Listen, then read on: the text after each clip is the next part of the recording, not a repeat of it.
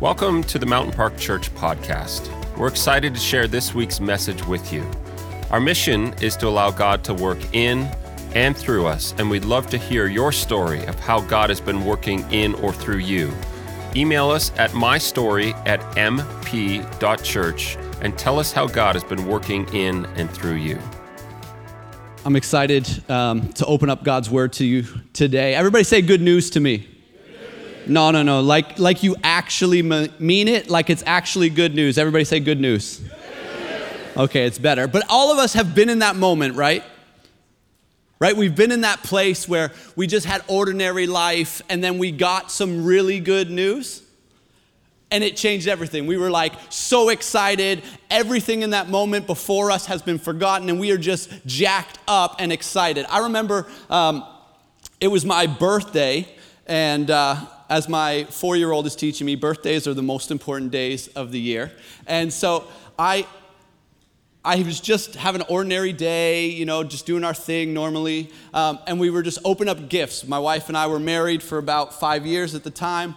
And she had made me whatever my favorite meal was at that point. And we sat down to unwrap gifts. And she's like, okay, I have 3 gifts for you. Open these 2 first. I'm like, cool, whatever. And so I opened it. And then the last one, she's like, okay, open this up. And I remember opening it, and it said something like, dude, you're going to be a dad or something like that. And I'm not going to lie, it took me a couple seconds to figure it out. Like, it's the wrong book, babe. But in that moment, I don't even remember what else she got me for my birthday. I don't even remember what she really made me to eat. I just remember that, no word of a lie, I was so excited. I've wanted to be a dad since I was a young kid, and I was so excited, I couldn't help myself. I actually started to tear up, and then, I don't know, I guess I watched too much football. I just lunged at my wife, and I'm not kidding, I took her to the ground. I'm like, oh, sorry.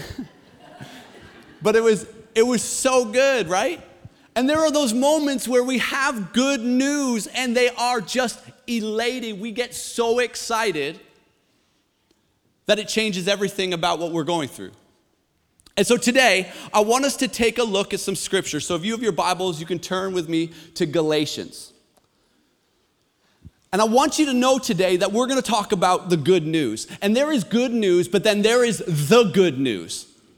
See, the good news is that Jesus Christ, He is your Savior, and He is your Lord, and He has transformed our lives. And when we live in Him, it changes everything. And today, can I tell you, today can be your day. If you're walking through a season where everything feels like garbage, I need you to know that today can be the day that changes everything. If you're walking through life and it seems mundane and it seems like you don't have purpose, let you know that today can be your day of good news that will change everything. It's the name, it's the gospel, it's the good news. And so we're going to turn to Galatians 2, but we are about to jump into a serious book. We have to understand that sometimes when we read scriptures, right? I don't know if you're like me, you read it like a textbook. So you're like, okay, sure, whatever.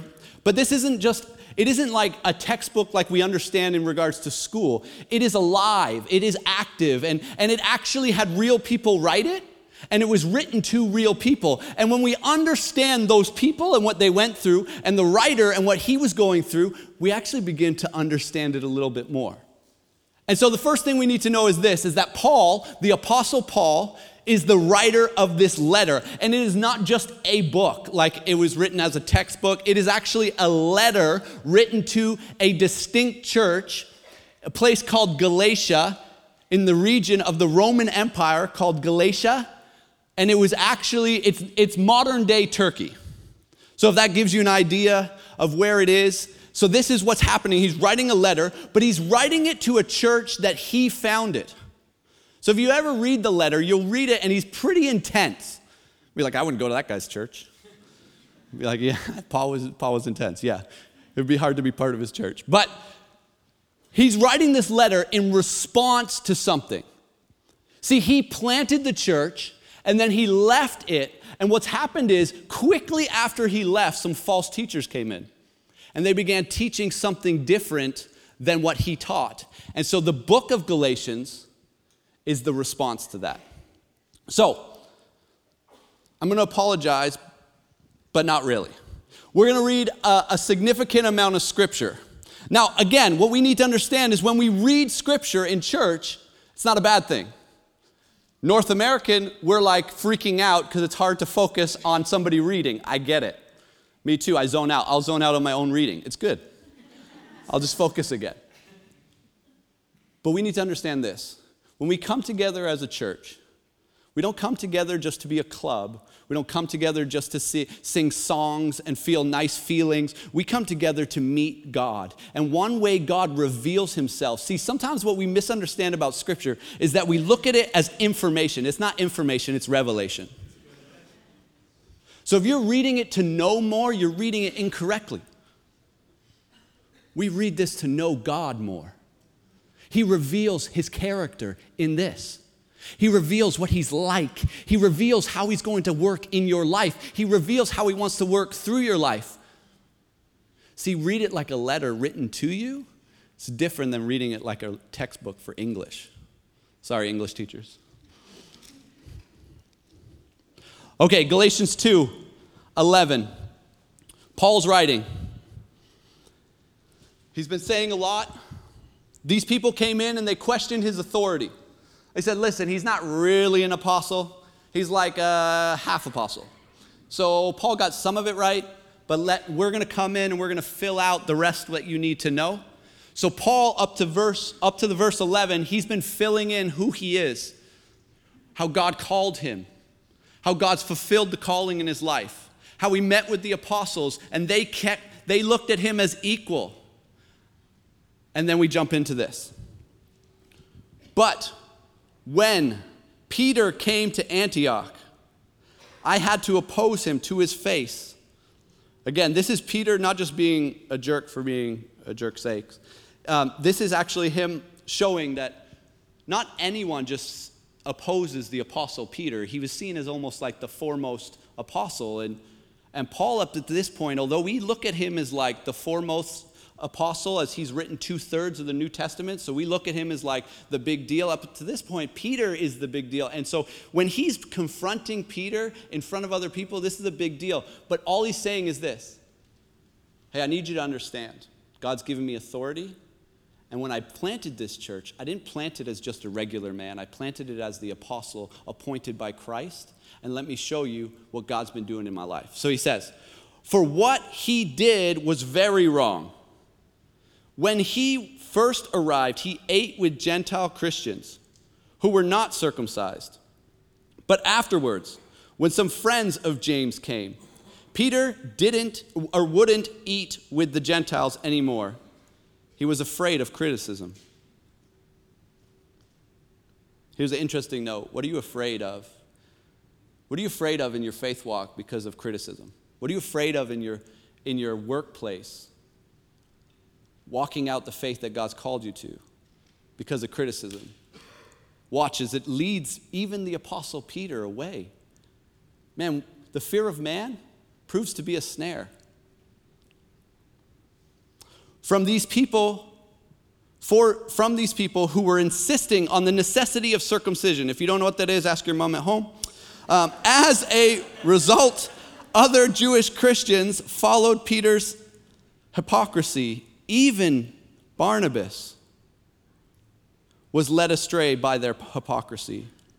When I saw that they were not following, you want to underline this, the truth of the gospel message, I said to Peter in front of all the others, since you, a Jew by birth, have discarded the Jewish laws and are living like a Gentile, why are you now trying to make these Gentiles follow the Jewish traditions? You and I are Jews by birth, not sinners like these Gentiles. Now that sounds like a really mean remark, right?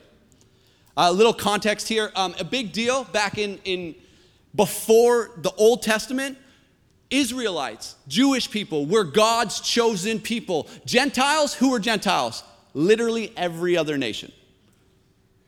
You want to talk about elitist? You want to talk about exclusive?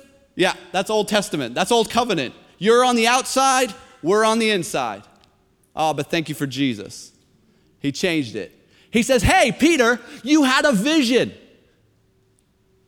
In Acts, you had a vision of animals falling on a drape, and God said, eat. And you had this big discourse with God and had this big conversation where you realized that actually the old law is dead and it is you're alive in Christ, no longer to follow the Jewish laws. You're not limited by those. But now you have these religious people who've come in and you're afraid of them. So that's where we're at. Don't worry, we're almost halfway.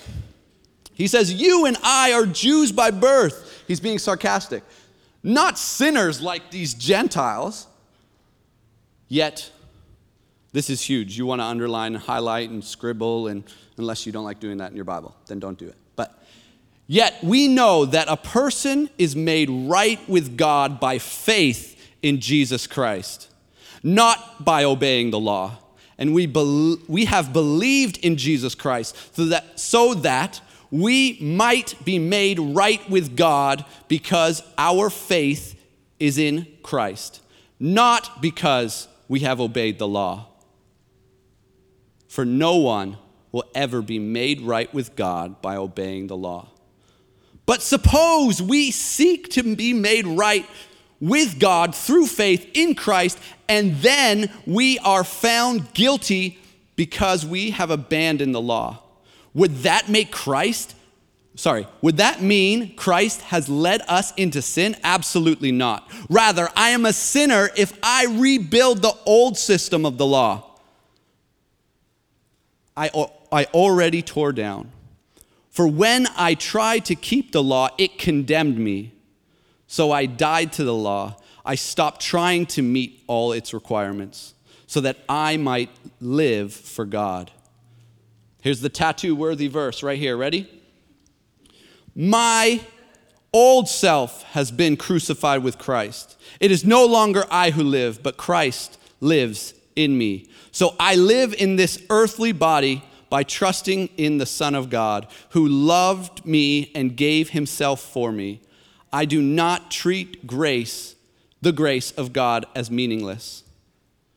For if keeping the law could make us right with God, then there was no need for Christ to die.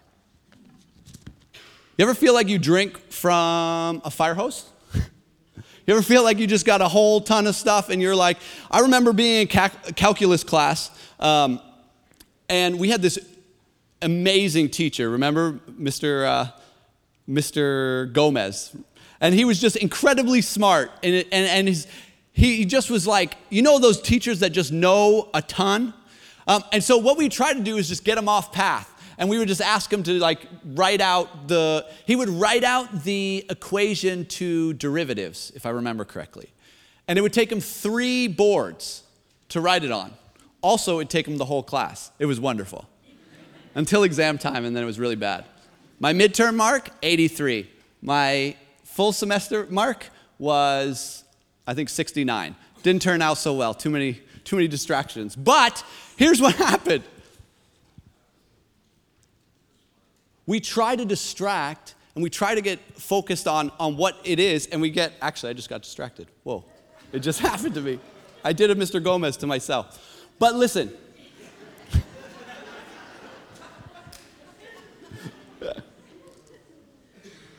But sometimes we go to the scriptures, right?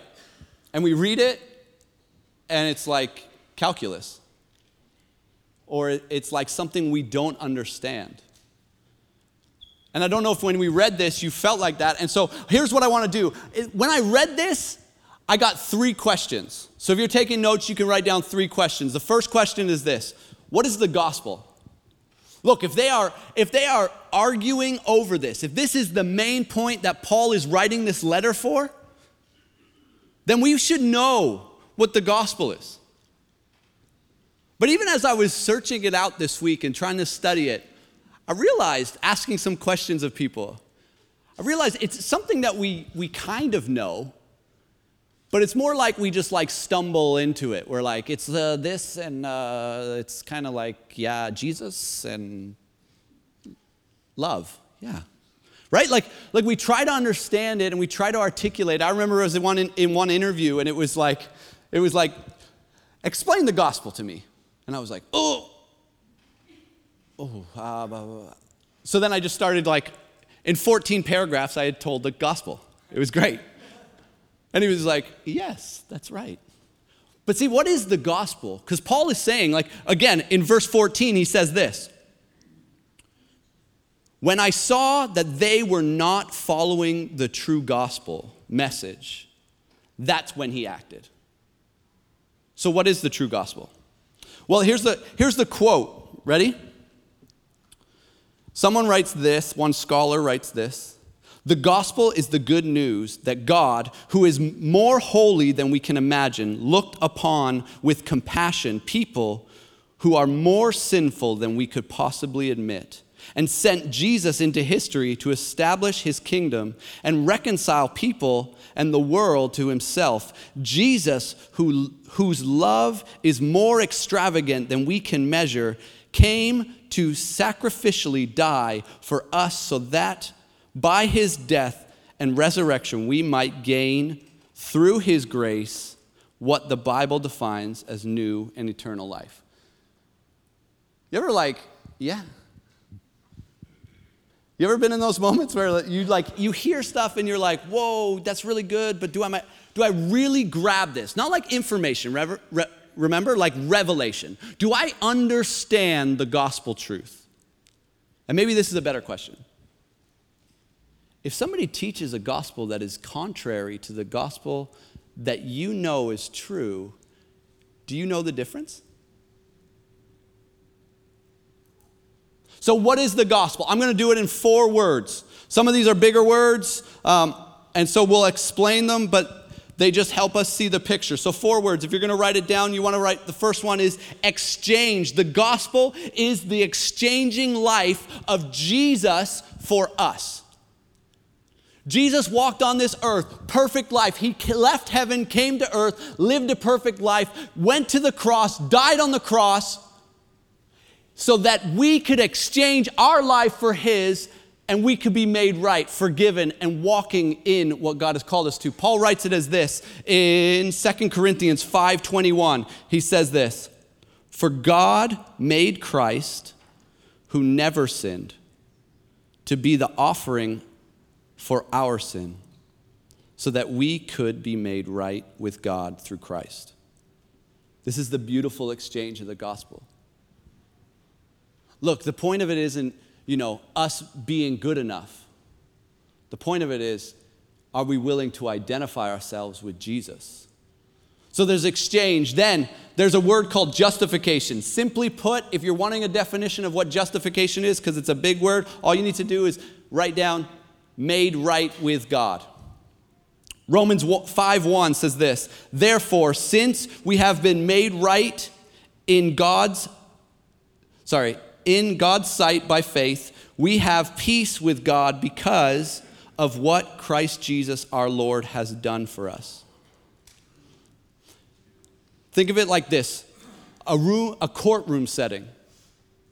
The judge is God, you have everything you've ever done, all the things that you are ashamed of, all the things that you try to hide, they are put against you in the sin category. You're standing before God. It says justification is accepting Jesus in your place, and it's almost like what God sees is one scholar said it this way, as if he puts Jesus glasses on and he doesn't see your faults anymore, he sees Jesus' righteousness. It's like you are made right with the creator of heaven and earth. This is what the gospel is. Then thirdly, it's regeneration. Regeneration is just a really big word for this. Be made alive in Christ. In Ephesians it says, this is the greatest part about the gospel. The gospel, when we're taught to teach the gospel, you know how we're supposed to start it? We're supposed to start it like this. You are a dirty dog sinner. That's good news. You're terrible. I don't know about you. I don't enter people's houses like that. Your house is disgusting. That's not good. It's like, oh, I cleaned for 2 hours for that. Seriously? Thank you. But that's how we start the gospel. That's not how the gospel starts. The gospel starts like this. But God is so rich in mercy, and he loves us so much. That's what Andrew was talking about today. He loves us so much that in our sin, don't get me wrong, we are sinners. We have done wrong. There are things that we hide even from the ones that are closest to us, but Jesus knows us, and in his love, he came to earth to make a way for us to go from death to life. And it says this in Ephesians after that. He said, he loved us so much that even though we were dead because of our sins, he gave us life when he raised Christ from the dead. It is only by God's grace that you have been saved. God's grace is amazing. It compels us to change our lives. Verse 6, for he raised us from the dead along with Christ and seated us with him in heavenly realms because we are united with Jesus. Here's the beauty of it. It says that when you receive Jesus as your Lord and Savior, when you believe, it says that you are taken from death to life. When you are dead to the things of God, it says when you accept Jesus, when you accept this good news for you, in that instant, you come alive. The things you used to read that didn't make any sense, they are like breath to you. This is the good news. The good news is you in yourself could never do this, but Jesus in his grace, oh, he invites you. He invites me to intimacy with the Father. Then finally, the last one is adoption. If you were here 2 weeks ago, I talked about this a lot more in depth, but it's simply this. Not only does Jesus come and die on the cross and we are forgiven of our sins, we exchange our sin for his righteousness. We are made right with God. Not only are we gone from death to life, but it says that's not where the story ended. It actually, he said, there's more. It's like the greatest infomercial in the world. But wait, there's more. And it's like this, that you are a child of God. Romans 8:14 and 15. It says, not only do you come to life and are in right relationship with God, but it says this, that you are a cherished child of God. Man, what a gospel. But even in that, right, it's like, oh, how do I articulate it? Simply this, Jesus is the gospel. His work on the cross, his life here on earth, and his resurrection and glorification to the throne of God. That is the gospel. It is Jesus, and he is the one who transforms our lives. But if you're like me, you ask this question when something seems way too good to be true. What's the catch? I remember my wife and I, believe it or not, we were, our first year of Bible college, we were not friends. Like, not even like talk to each other. We had 2 conversations and both were fights. I'm not kidding. And then God changed her heart. It's so good. Good church joke. But we were doing these pranks back and forth. It was awesome. And you'd have to go out you'd actually have to write out a release form and just say, hey, I want to go out of town. And so my friend and I just were messing with some of the girls. And so we wrote out a release form that they wanted to go to a place called Money Nightclub and tell people about Jesus. And so we just sent it in, and the director of the school was like, why do you want to go to a nightclub? And they're like, what? We didn't write that. So to try to get us back, they thought they were really cute, and they they baked us brownies with X-Lax in it. Not a lie. Luckily, I'm a cynical human being. My friends are not. Awesome. And I was like, I remember I went to go pray, and I was like, so this is where the discipline of prayer actually works in so many ways. I put it aside just so that I could pray, and then I was like, what am I doing? I don't trust these girls. And I threw it in the garbage. But this is what we do, right? Like when something seems too good to be true, we ask the question, what's the catch? Right? We've all received the emails. We've all received the phone calls. We have friends that answered them and sent them money and real ways they got duped. But when it comes to the gospel, what is the catch? And this is where we get in trouble. Because our human nature gets in the way of the gospel.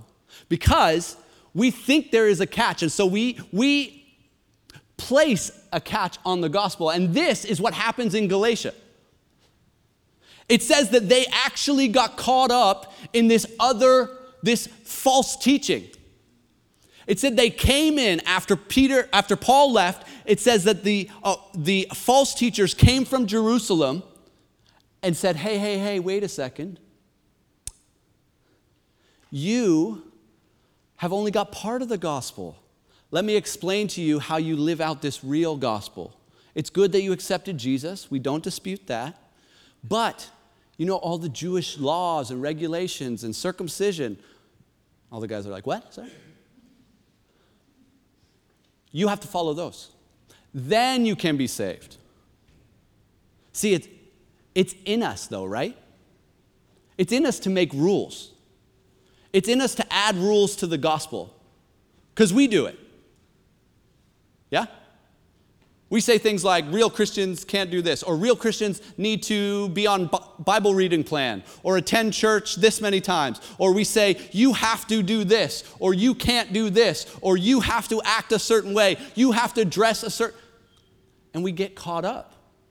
So it's interesting, one scholar broke down the differences between the false gospel that was taught in Galatia after Paul left and Paul's gospel, which is the true gospel. The other gospel is like this. Oh, yes, of course, believe on Jesus Christ and his work on the cross. That's the beginning step. And it's like halfway to freedom in Christ. Let me tell you, here's the next one. Oh, you need to follow the laws and regulations, the eating requirements and circumcision. And when you follow those things, yes, at that point, after those two steps, then you enter salvation and you are saved. Paul's gospel is like this. Actually, let me just read it. Verse 16. Yet we know that a person is made right with God by faith in Jesus, not by the law. We have believed in Christ so that we might be made right because of our faith in Christ, not by obeying the law. Here's what Paul says. Listen, here's my 3 steps. Follow Jesus. Number 2, you are saved. Number 3, out of those 2 things, you will begin to follow the law. But don't get it twisted and all messed up. Your activity in the law doesn't make you better than anyone else. Paul says we've been trying this for generation upon generation and we fail. Jesus is the only way. So the question is, of course, how does this apply to me? My question is, how do you believe? How do you know that the gospel is alive in you? Is it by the fact that you attend church? Is it by the fact that you have a certain number of friends, or a certain way you dress, or you follow a reading plan, or go to life group? Again, don't get me wrong, these are not wrong things. But if we think we can add to the gospel so that it saves us, it means nothing. Paul says in another letter, he says, look at all of these things I've done, but I count them as rubbish. And I only want to be identified with Jesus. The truth is this, is that we can add all we want to the gospel, but it means nothing because all we have is Jesus.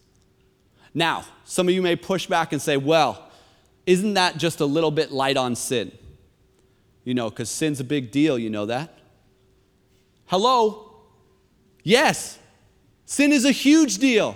Jesus, that's why we have Jesus, because sin was a huge deal, and no following of the law helped us. Jesus helps us. So if you're here and you're trying to be the right Christian, you're trying to follow the right rules, or maybe you're here and you're not a Christian, but you're trying to make sure your good outweighs your bad, that's not the scale. The simple scale is this: Jesus or no Jesus. And Jesus, the wonderful thing about him is this: there is no exclusiveness, there is all inclusion. All come to me, those who are weary. Oh, it's beautiful. The gospel is beautiful. Here's what's great. You don't work for your salvation. Jesus did. You don't have to pay for your forgiveness. Jesus did. You don't have to fight for your freedom. Jesus did. All you have to do, Paul says, is believe. Look at chapter 3, verse 1. I love it. I just like fiery people. I don't know if I just like it. I like when people give me truth and are like intense. And so I love this. Verse 1, chapter 3. Oh, foolish Galatians. It's so good. And another part he says, I wish I could write this in a different tone, but I can't. It's so good. Say that to my kids. I wish I could tell you this differently, but you won't listen. It's not true. I just pray for them all the time. Oh, foolish Galatians, who has cast an evil spell on you? For the meaning of Jesus' death was made as clear to you as if you had seen a picture of his death on the cross. Now, for us, that's not a big deal. Picture, be like, we see pictures all the time. They didn't live in a culture with pictures all the time. This is like vivid imagery. You had seen vivid imagery of the crucifixion of Christ. Then he says this. Let me ask you one question. Did you receive the Holy Spirit by obeying the law? Of course not. You received the Spirit because you believed the message you heard about Christ. Oh, how foolish can you be? After starting your Christian lives in the Spirit, why are you now trying to become perfect by your own human efforts? Oh, this is good, right? Because this is us, right, church? This is us. This is me. I think if I stay up on my reading plan, if I'm a good person, if I don't cuss, if I don't watch bad Netflix shows, if all these things, then it makes me acceptable to God. No.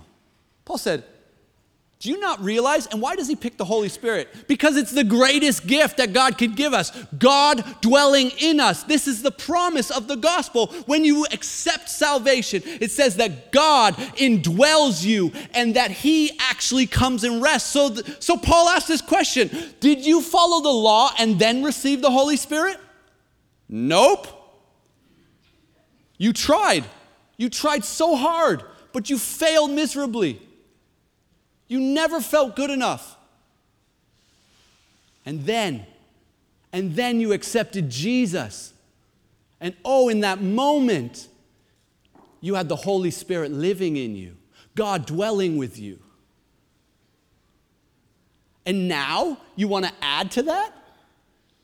No, here's the gospel. Jesus crucified, raised to life, seating on the throne. That's the gospel. Do not add to it. That's all we need. Amen? So my final question is this. What is the big deal? Right, like we go through this, they're like, yeah, that's a lot of information. I kind of zoned out a couple times. It's okay, I get it. What is the big deal? Here's the big deal. Everybody look with me at Galatians 2:20. He says this, my old self has been crucified with Christ. It is no longer I who live, but Christ lives in me. It is no longer I who live, but Christ lives in me. Why does this matter? What is the big deal? Here's the big deal. The gospel is you dying to yourself and coming alive in Christ as if God comes and dwells with you and then lives in and through you, making you into the person you always dreamed of. So what is new? I'll highlight 3 things. There's more than that. You have a new identity in Christ. You no longer have to perform. We live in a world of performance. Everything is about if you, then I. If I, then you. It's transactional. You do for me, I do for you, and that's how we live, and we perform, and we hopefully get accepted in our performance, and we hopefully get loved and liked, and we perform, and we continuously perform, and we fail, and then we succeed, and we fail, and we think once I hit this point, then I will be accepted. But the problem with success is that it's empty too. Because we realize that there is something deeper in us crying out. And it's Christ calling our name. So we have a new identity. We have a new nature. I love it. In Galatians 5, he says this. He says this. This is the old nature. The nature that you guys, we all of us, try to suppress, right? It's malice, it's anger, it's hatred, it's lust, it's envy, all these things that we're trying to shove down. But they bubble up every now and again, right? And we act out of envy. We act out of lust. And we hurt the people around us. But Paul says this, that's the life of the flesh. You have a new nature. The new nature is the Spirit, the fruit of the Spirit. It's love, it's joy. It's kindness, goodness, faithfulness, self-control. And here's the greatest thing. People would say this about Christianity. They say Christianity is about being a better version of who you are today. It's about trying harder not to be bad. That's not what Christianity is. Christianity is about dying to yourself and allowing Christ to move and work through you. And you become the person that you could never even imagine because the Holy Spirit, as you surrender to Him, He actually begins to work the things that you always desired to have. But He's been doing the work. Listen, church, we need to stop trying harder and submit more.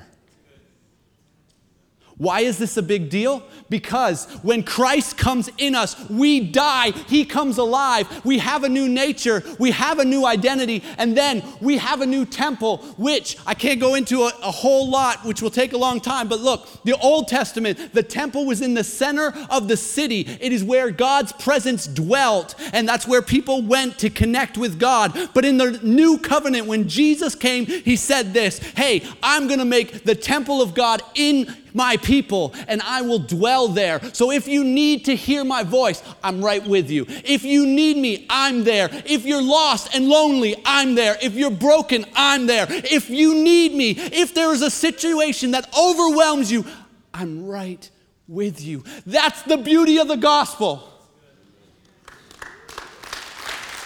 You are not alone.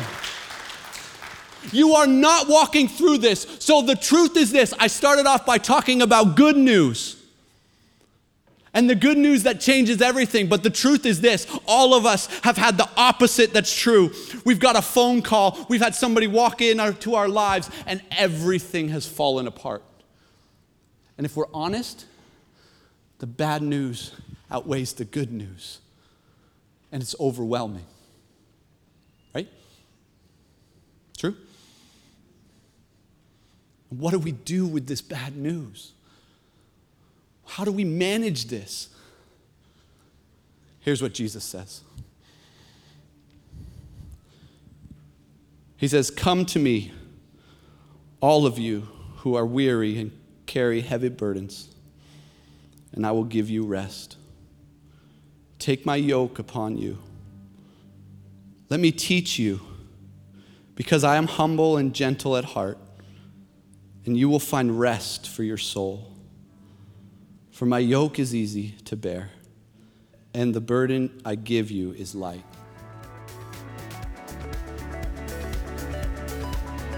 We hope that you are challenged and inspired by what you heard today, and that you're willing to allow God to work in and through your life in bigger ways this week. We'd love to stay connected with you on social media, facebook.com/mountainparkchurch and instagram.com/mountainparkchurch. Finally, if you have a story of how God has been working in and through you, we'd love to hear it. Just email us at mystory@mp.church and tell us how God has been working in your life lately.